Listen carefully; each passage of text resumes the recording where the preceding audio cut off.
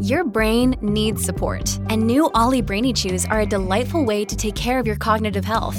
Made with scientifically backed ingredients like Thai ginger, L-theanine, and caffeine, Brainy Chews support healthy brain function and help you find your focus, stay chill, or get energized. Be kind to your mind and get these nootropic chews at ollie.com. That's OLLY.com. These statements have not been evaluated by the Food and Drug Administration. This product is not intended to diagnose, treat, cure, or prevent any disease.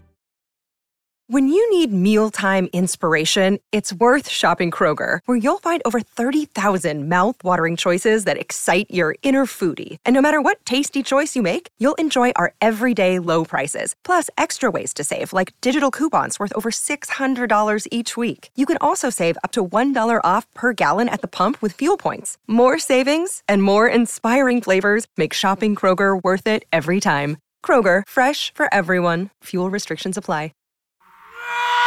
Conspiracy Unlimited with Richard Syrett. On this episode, a writer explores spine-chilling true stories from investigations and real occurrences throughout history that expose disembodied voices.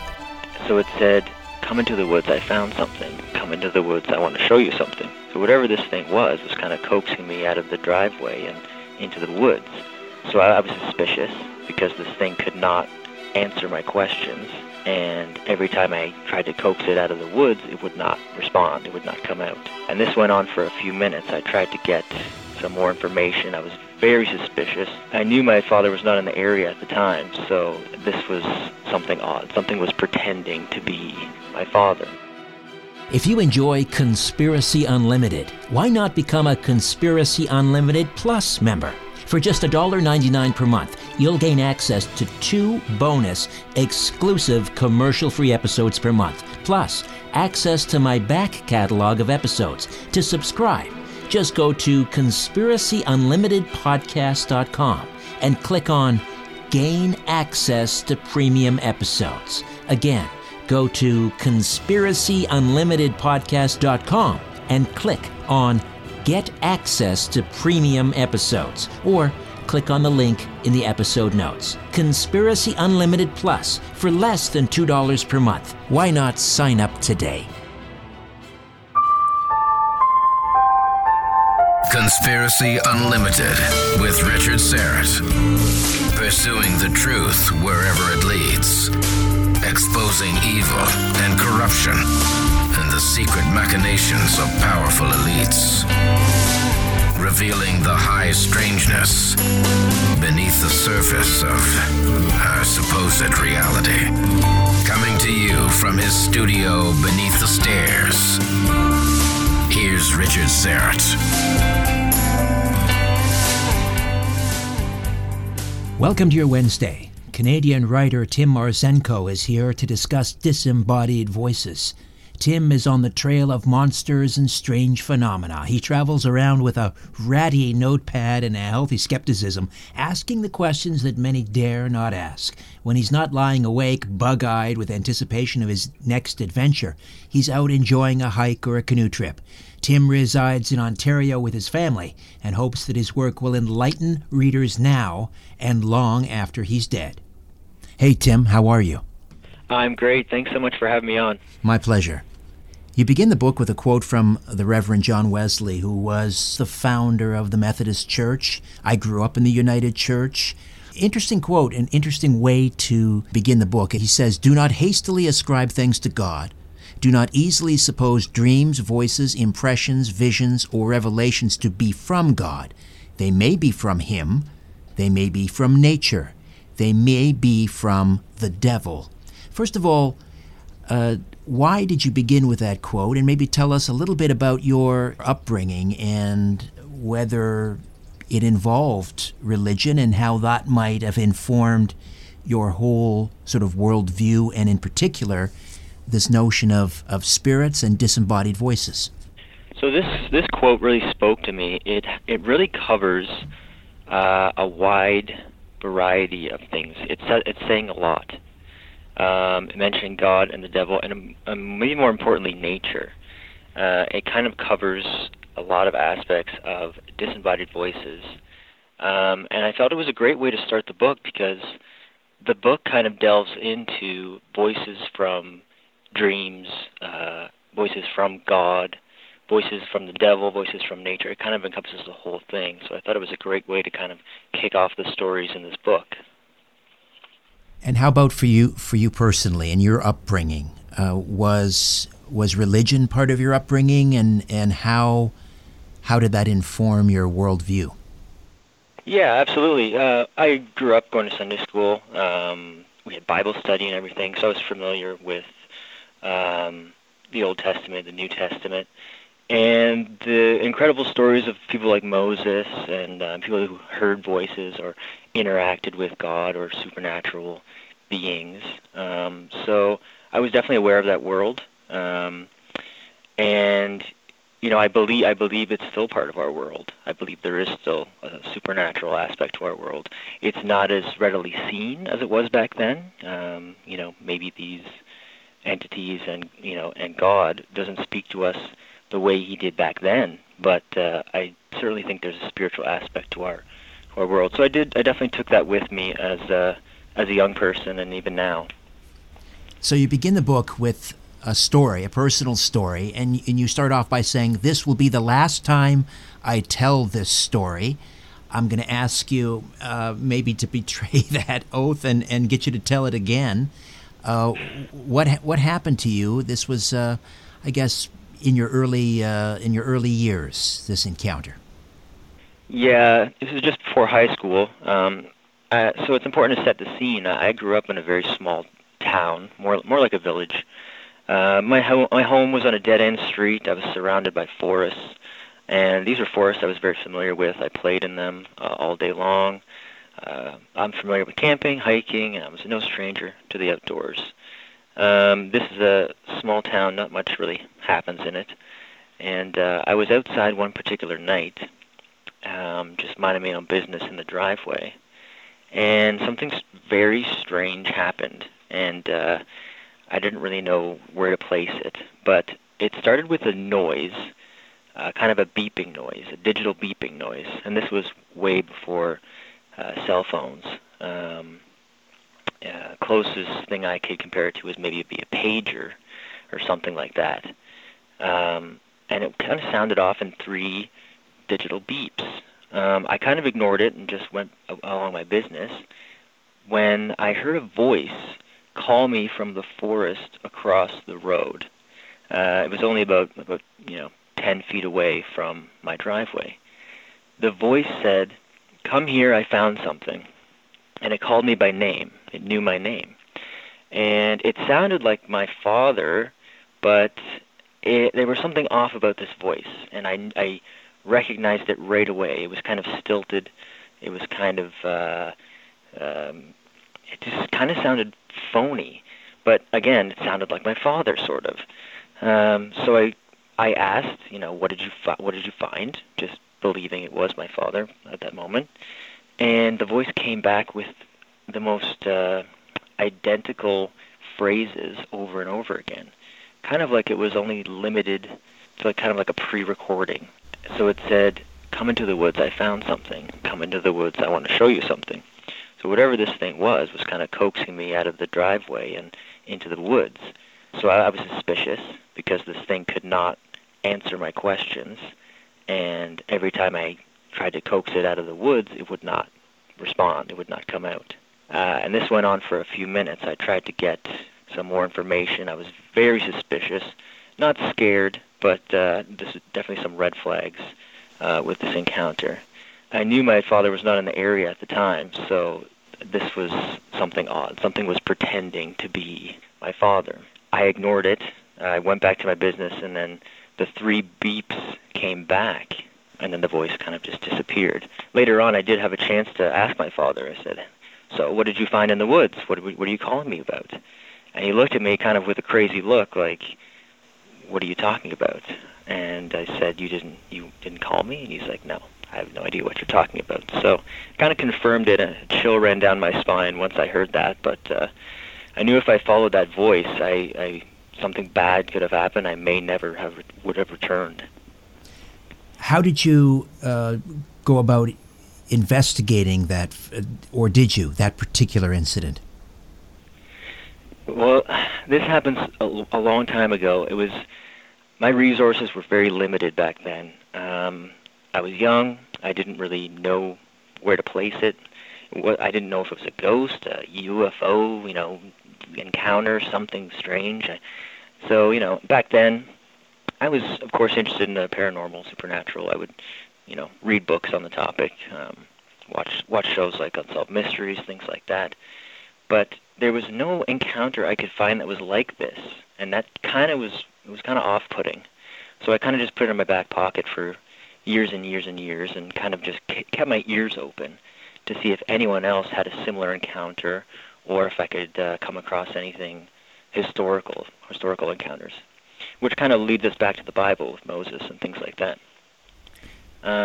It wasn't until about more than a decade later I started to hear little snippets of stories, people hearing voices in the woods, people hearing voices call their name, mimicking people that they knew. And I started to collect these little stories, little snippets, and just kind of form enough data for a book. And it's not something common, so it was really hard to get that information. You write at the end of chapter 1 that in more ways than one, you now know you're not alone, and that you should take comfort in knowing that what's happening to others is also happened to you, is happening to others. But you said this fact has only made your encounter more terrifying and real. Why is that? Well, it's good to know that you're not the only one who experienced this, because it's kind of like you can't share with anyone. It's very hard to open up with people who don't know what you're talking about, who have not experienced this. So knowing that there was other people out there that kind of heard a loved one call to them, very specific way, heard their name called, I don't know, it just felt like there was some validity to this. It felt like it was a real thing that was not talked about, but that was actually part of our world that was not known.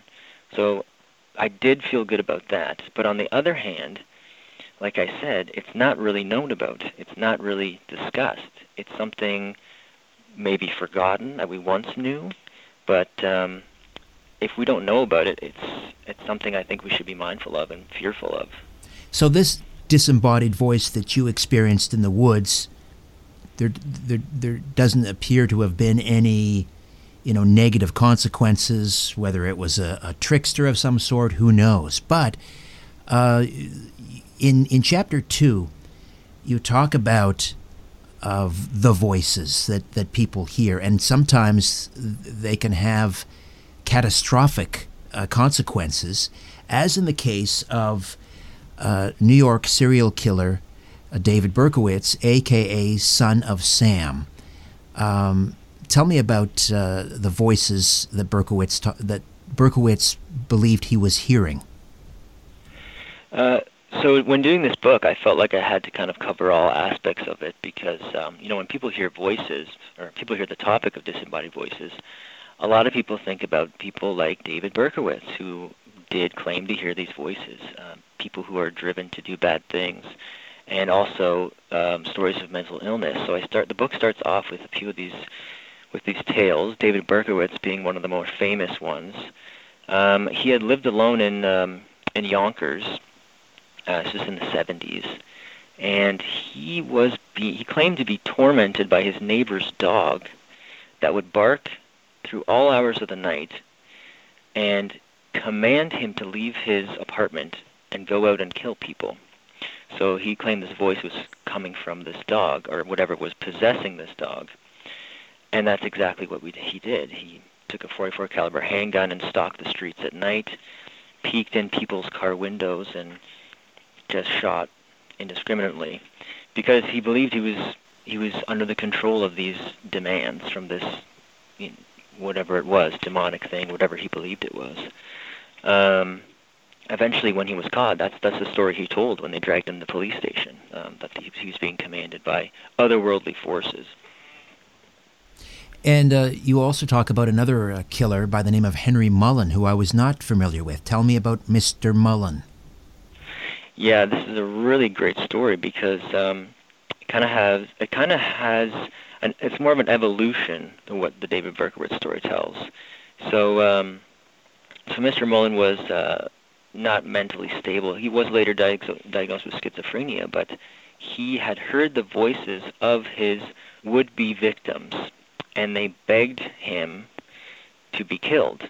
Now, Mullen believed he was doing a good thing. He believed that the more people he killed, the more blood sacrifices he took, he would prevent a catastrophic earthquake from tearing apart the United States.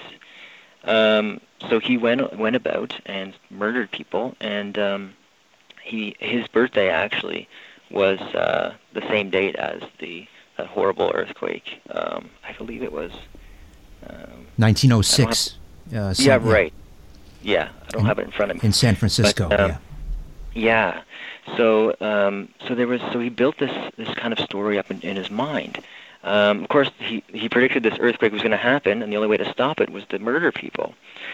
The funny thing about this was there was a man in New York at the time, I believe, and he had predicted a number, more than a dozen earthquakes with accuracy. And he actually predicted the earthquake that Mullen was talking about.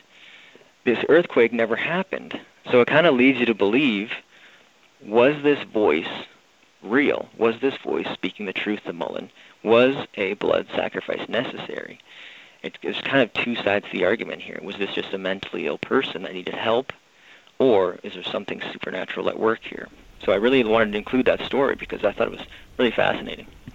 And has it changed, researching this book, has it changed your view of what we consider to be mental illness or psychotic behavior? So, for example, when David Berkowitz claims he heard voices, when Mark David Chapman, also who killed Lenin, claimed that he heard voices, and obviously not to diminish the seriousness of mental illness, but where are you in all this now? It really kind of it opened up my eyes to say, like, you don't really have to be mentally ill or a prophet to hear voices. And I was surprised to see that it was more common than people think. Think about, there's a couple organizations I mentioned in the book, and I think one of them says about 7% of the population hears voices regularly. That's a big number. I think a lot of people think that only people with mental problems or prophets of the old days would hear these voices, but everyday common folk can hear them, and it's not always an internal voice. It's something. Sometimes it's an external force that chooses us for whatever reason. So, from serial killers to more benevolent voices. You share the story of a woman, I believe her name was Teresa Bowman, who had a near-death experience or a near-death type experience involving a plane crash, and a voice that was with her that provided great comfort. Can you share the experience of Teresa Bowman with us? So Teresa had an experience in 2013. She had been driving through an intersection, and she was unfortunately T-boned by a car, and she was in a horrible wreck. And as her car was flipping over again and again, and the glass was shattering, through all that chaos, she heard a voice come to her calmly. It was a man's voice, and it said, "It's okay, just close your eyes, it will be over soon." Now, Teresa, when I interviewed her, she recognized the voice, which is kind of related to what I experienced, but she didn't know where it came from. Like I said, it was a man's voice. It wasn't her own conscious thought. It was something kind of projecting in her head. She listened to this voice instead of panicking and trying to grab hold of something. She kind of just let go, and she was able to survive the crash. Later on, through a second interview, she did go into a little bit more detail about this. Besides the voice, there was kind of a buzzing or a ringing or a sound of kind of static. and I've heard people describe this before, especially near-death experiences. It can be described as like buzzing of flies against a window pane, or static or horns. And there's this theory that in near-death experiences, it's kind of like you are the how should I put it? You're kind of the arena of like a spiritual battleground. So this voice was coming kind of like to comfort her, whereas this noise is kind of like a battle between angels and demons in your most weakest moments. So the angels will make this noise to kind of get the demons out of your head at the last moment. So it was a really kind of a creepy way to look at things. More of my conversation with Tim Marzenko when Conspiracy Unlimited returns. Shields Up. Sounds like something out of Star Trek. In fact, it's a great new special from my friends at GetTheTea.com. The Shields Up special includes 1 bottle of pre- and probiotic, 1 bottle of Coral C, and 1 package of Life Change Super Tea. You get a 2-month supply of the pre- and probiotic.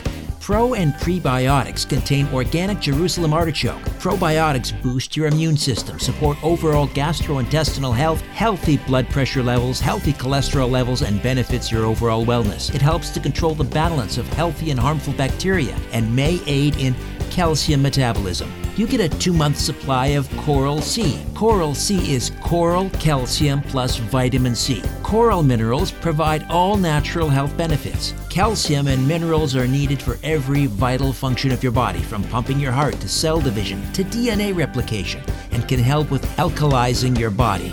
Vitamin C is required for the proper development and function of many parts of the body. And the Shields Up special from Get the Tea gets you a 1-month supply of Super Strength Tea. Super Strength Tea benefits great digestion and may aid in boosting your immune system and may help cleanse your body from unwanted intruders.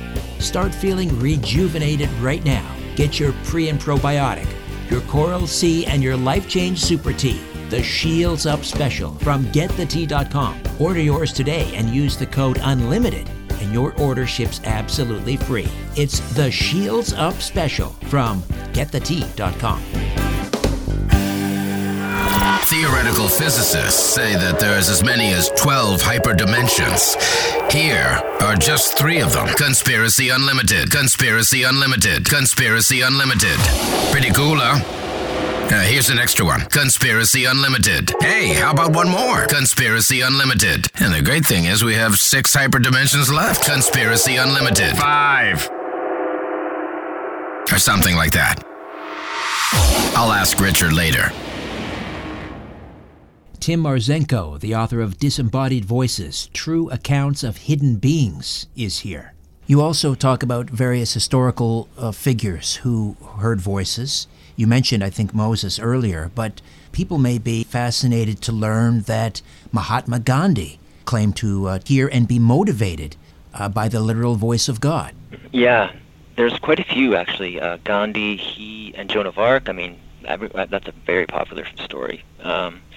Sigmund Freud, even. There's many people from the Bible as well. But yeah, people like Gandhi kept their quest going because he believed that he heard the literal voice of God.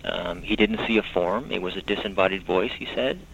And, you know, this was documented. And it kind of gave him that motivation to keep suffering, to keep kind of pushing along. And, like, these stories are important to include because it kind of grounds this topic in a topic that might be, you know, not taken so seriously.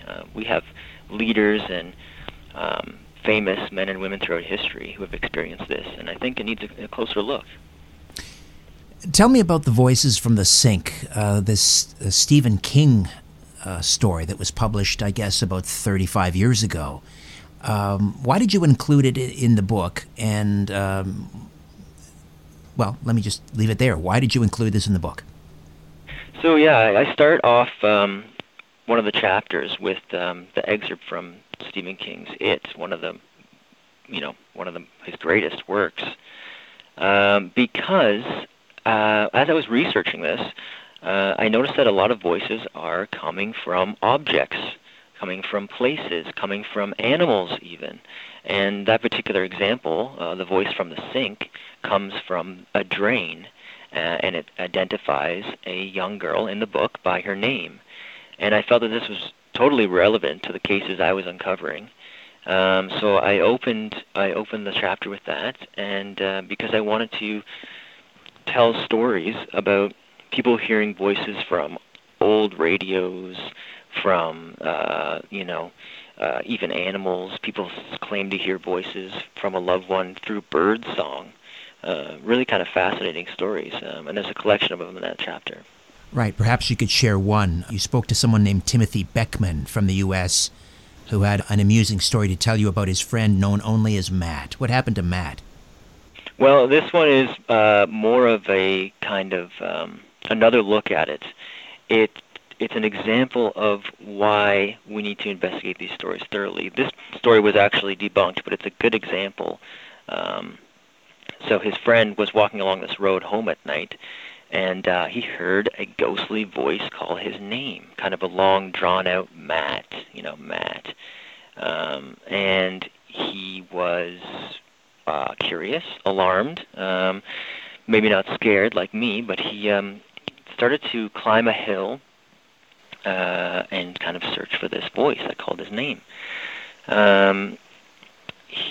Over the hill, he did see something. He saw figures down there in the valley, and they turned out to be sheep not calling to him, but they were it gave the illusion of kind of calling to him.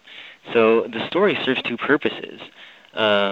It sheds light on possible scenarios for misidentification, and it kind of I just wanted to include it to kind of, because I'm approaching it as from a skeptical, logical point of view to kind of ground the topic, because like I said earlier, this topic can kind of be laughed off. So this is just one example of ways to vet stories, but there's actual cases in this chapter where people have heard voices from animals. There's a woman from, I think it was Ohio in the 50s, who heard a voice from a little mouse, and that was a really creepy one. There's a very famous story out of England about Geff, the talking mongoose. I don't know if you mentioned that in the book or not. Are you familiar with that case? No, that sounds really interesting, though. It's a very celebrated story. Books have been written about it, so yeah, you might want to check out Geff, G-E-F, the talking mongoose. Sometimes these voices will lure people to certain locations. We're familiar, of course, with the Greek legends or myths of the sirens, the siren call, luring sailors and pirates sometimes to their deaths, where the ships would be smashed against the rocks and so forth. And I know you talk about it in the book. Talk to me about voices that are often luring people, trapping people, sometimes to their deaths. Well, as I was doing research for the book, I noticed a theme here. There's quite a few themes. One of the similarities, the majority of these cases, voices come from wilderness areas or areas with lower populations, as you just mentioned, rocks and cliffs and whatnot from the sirens. And I wondered why that was. Even stories from the Bible, Moses was approached on the edge of the wilderness. So there's lots of examples of that. And I've kind of formulated this three-tiered theory on how these things kind of lure us and maybe even hunt us based on all the reports. So the lure, actually the three-tier theory is called the lure, the trap, and the lost. The lure is kind of the call that gets your attention. That's the first step. So in my case, it would be this voice saying my name. It's something that causes pause, something you just stay in the area. The trap is kind of a call to action. It kind of takes this experience one step further. So it can be something like a call like, help me, or in my case it was, come here, I found something. So now it's got your attention, and now it's kind of intriguing you. And it can be It can be anything. It can be help me. It can be a familiar voice. Anything to get you one step closer. And then I kind of thought, where's this theory going? And we have these cases of people kind of disappearing into nothingness in our forested areas. And these cases have been written about for hundreds of years and talked about for hundreds of years, and we still don't have answers. And I thought the third tier of this theory, the lost, is an idea of what could be happening to these people when they follow this voice, once they follow this lure, once they follow this trap. Do they become one of the lost ones? Where do they go once they walk out of the porch light and into the dark forest? So I think it's something to consider, especially for people who are living and working and playing near wilderness areas. Do you believe in guardian angels? Yeah, when I did come across quite a bit of stories about people and their guardian angels, people being protected by them. I think there is something to it. Every faith kind of has a guardian angel form. There's a few stories in the book that cover that. You also talk about the Greek myth of Pan. Where does Pan enter into all of this? So getting back to the wilderness areas, the god Pan, he wasn't known to have any kind of altars or statues in the cities. If you wanted to worship Pan, you would have to go into the wilderness and worship him there. Pan was the god that was heard and not seen. And that really said something to this topic. Travelers back then would hear noises in the woods that they couldn't explain. They would hear screaming, terrifying screams, and they would just attribute it to Pan and remove themselves from the area because they were terrified. And that's where we get the word panic from. It's based on Pan. They would panic and get out of there as quickly as they could. Some people would claim to hear him playing his reed pipe on the other side of the bushes, things like that. And battles were interrupted by horrifying screams from the surrounding forest. So these ancient cases are kind of, they're not far off from what we're hearing today. Pan is Pan still out there, I guess is the question. Or is it taken on a new guise? Is it something else? But, back then, we've had historical accounts, and they're still happening to this day. So from demigods like Pan, you move into what you call straight-up evil-doing demons, the Rakshasa. Tell me about the Rakshasa. Yeah, the Rakshasa. It's every culture kind of has like these evil-doing demons. Like I mentioned, every culture has kind of a belief around these disembodied voices of what they could be, how to protect yourselves from them, and where they're found, and places to avoid. The Rakshasa, while it can change its form, can change its shape, it can also hunt by luring people with its voice. It has been known to transform into common animals, like, for example, that mouse story that I mentioned earlier. And people were very suspicious of things like that, shape-shifting entities, things like that. So that comes from India, and there's tons from the Philippines, Malaysia. Really, every culture has kind of a monster like this. I want to ask you about EVPs, electronic voice phenomenon, and your thoughts on this idea that we can capture voices, spirit voices, or perhaps dark voices from darker forces on audio tape. Have you researched EVPs? Do you find them compelling? I've researched EVPs, not extensively, but I am very familiar with them. I've been doing this for a long time. So I've come across quite a few recordings that are really, really remarkable. The difference, though, between EVPs and disembodied voices is that typically EVPs are not heard at the time in the room. They're only heard later on playback of the tape. A disembodied voice is heard with your ears at an exact moment. It's not on a recording, even though they can be recorded. So I did kind of note the difference as I was kind of trucking along here and kind of exploring this topic.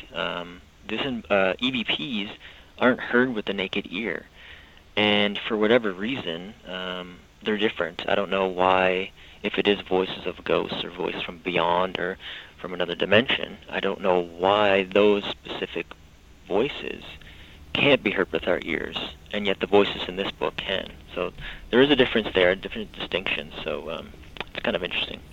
Do you give much thought to whether there may be some physical form behind these voices and what they might look like? There are theories. Again, it depends on what culture you're coming at it from. Like I said, like the Rakshasa can change its form, and people have claimed to see the shape-shifting thing. It can look like a sickly little kind of like a small girl or like a witch type of persona, or even like a devil type persona with horns and things like that. Different parts of animal, kind of like a chimera of animal parts. But yeah, it's different. Every culture has a different way to describe it. But I think in my case, I don't know. I don't think there was anything physical. I think it was a voice from the air, a voice just coming out of the night, truly disembodied. If I went after it, would I have seen something? I don't know. Maybe these things don't need bodies. Maybe they just kind of are part of the nature around us. It really makes you think, makes you wonder. Would you welcome another experience with a disembodied voice, or was one enough? That's a good question. It kind of, the reason why I wanted to write this book is because I kind of wanted to put the topic to bed, but it's kind of impossible, when you have an experience that is paranormal like this, it kind of never leaves you. You kind of just want it to stop, and it kind of just hovers over you, which is why I kind of started as this is the last time I tell this story. But, in all honesty, I probably will keep telling it because we might not ever know. Would I welcome another encounter? I've opened myself up to another encounter. Yes, I'm always in the woods. I'm no stranger to the outdoors, and when I'm out there, I make sure I'm listening because I'm ready for the next encounter. And knowing what I know now, maybe I'll be a little bit more prepared. I'm ready if it comes back. And I don't know what other arenas that you write about, but after delving into this realm, is it even possible to go back, or is this going to inform your worldview, even perhaps your writing from here on in? I mean, something like this, and I've talked to many people over the years that have had, let's call them supernatural or paranormal experiences. Once the toothpaste is out of the tube, it changes the trajectory of your whole life. How about for you? Yeah, that's absolutely right. I'm the weird one, I'm the weird one in the circle of friends. That's the best way to put it. I'm the guy interested in the weird stories, the paranormal. I'm always curious, always questioning, especially about, the strange world that we live in. Now I have proof that we don't have all the answers. I've kind of lived it myself. No one can, positively tell me what I experienced that day. And that, to me, that's something special. It's something profound about our world. And I'm probably always going to explore that for the rest of my life. It's shaped who I am, for sure. And that's probably why this can never leave me. I'll probably keep telling this story and stories like this for the rest of my life. At some point in the book, you ask the question, or you say it's just a matter of time before, you hear the voice call your name. The question is, will you answer it? So what's the answer, Tim? The next time you hear a disembodied voice call your name, will you answer it? I will answer it, and I have a lot of questions for it if it dares to call me again. What would some of those questions be? Well, Well, the thing is, I don't know if I get an honest, straightforward answer. You don't really know who you're dealing with, and with what I've learned, these things can be pretty mischievous, pretty of the trickster variety. So even if I were to get a question to who are you, what do you want, where do you come from, I don't know if I'd trust the answer. How do we get a copy of Disembodied Voices, True Accounts of Hidden Beings? Yeah, the book's available wherever books are sold. You can get it online. The big stores like Amazon, Chapters Indigo, or you can support your local small bookstore. They can order it for you and deliver it to your door.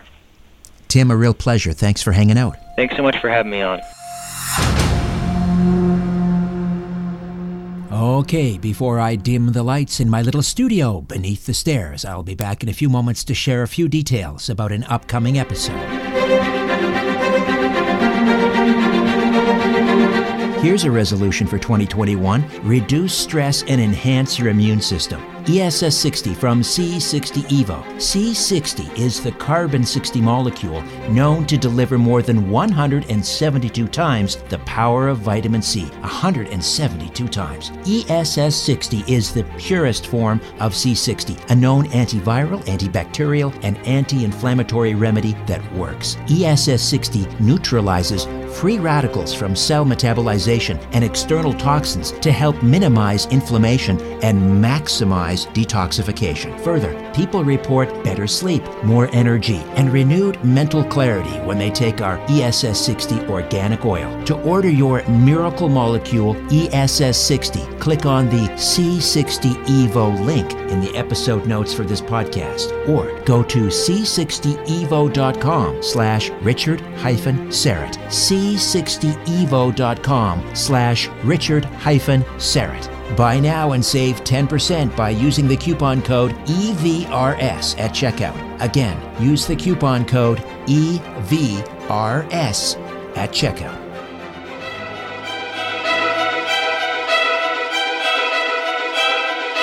Coming up next time, inside the CIA's mind control program, MK Ultra. Until then, I'm Richard Syrett. So long for now.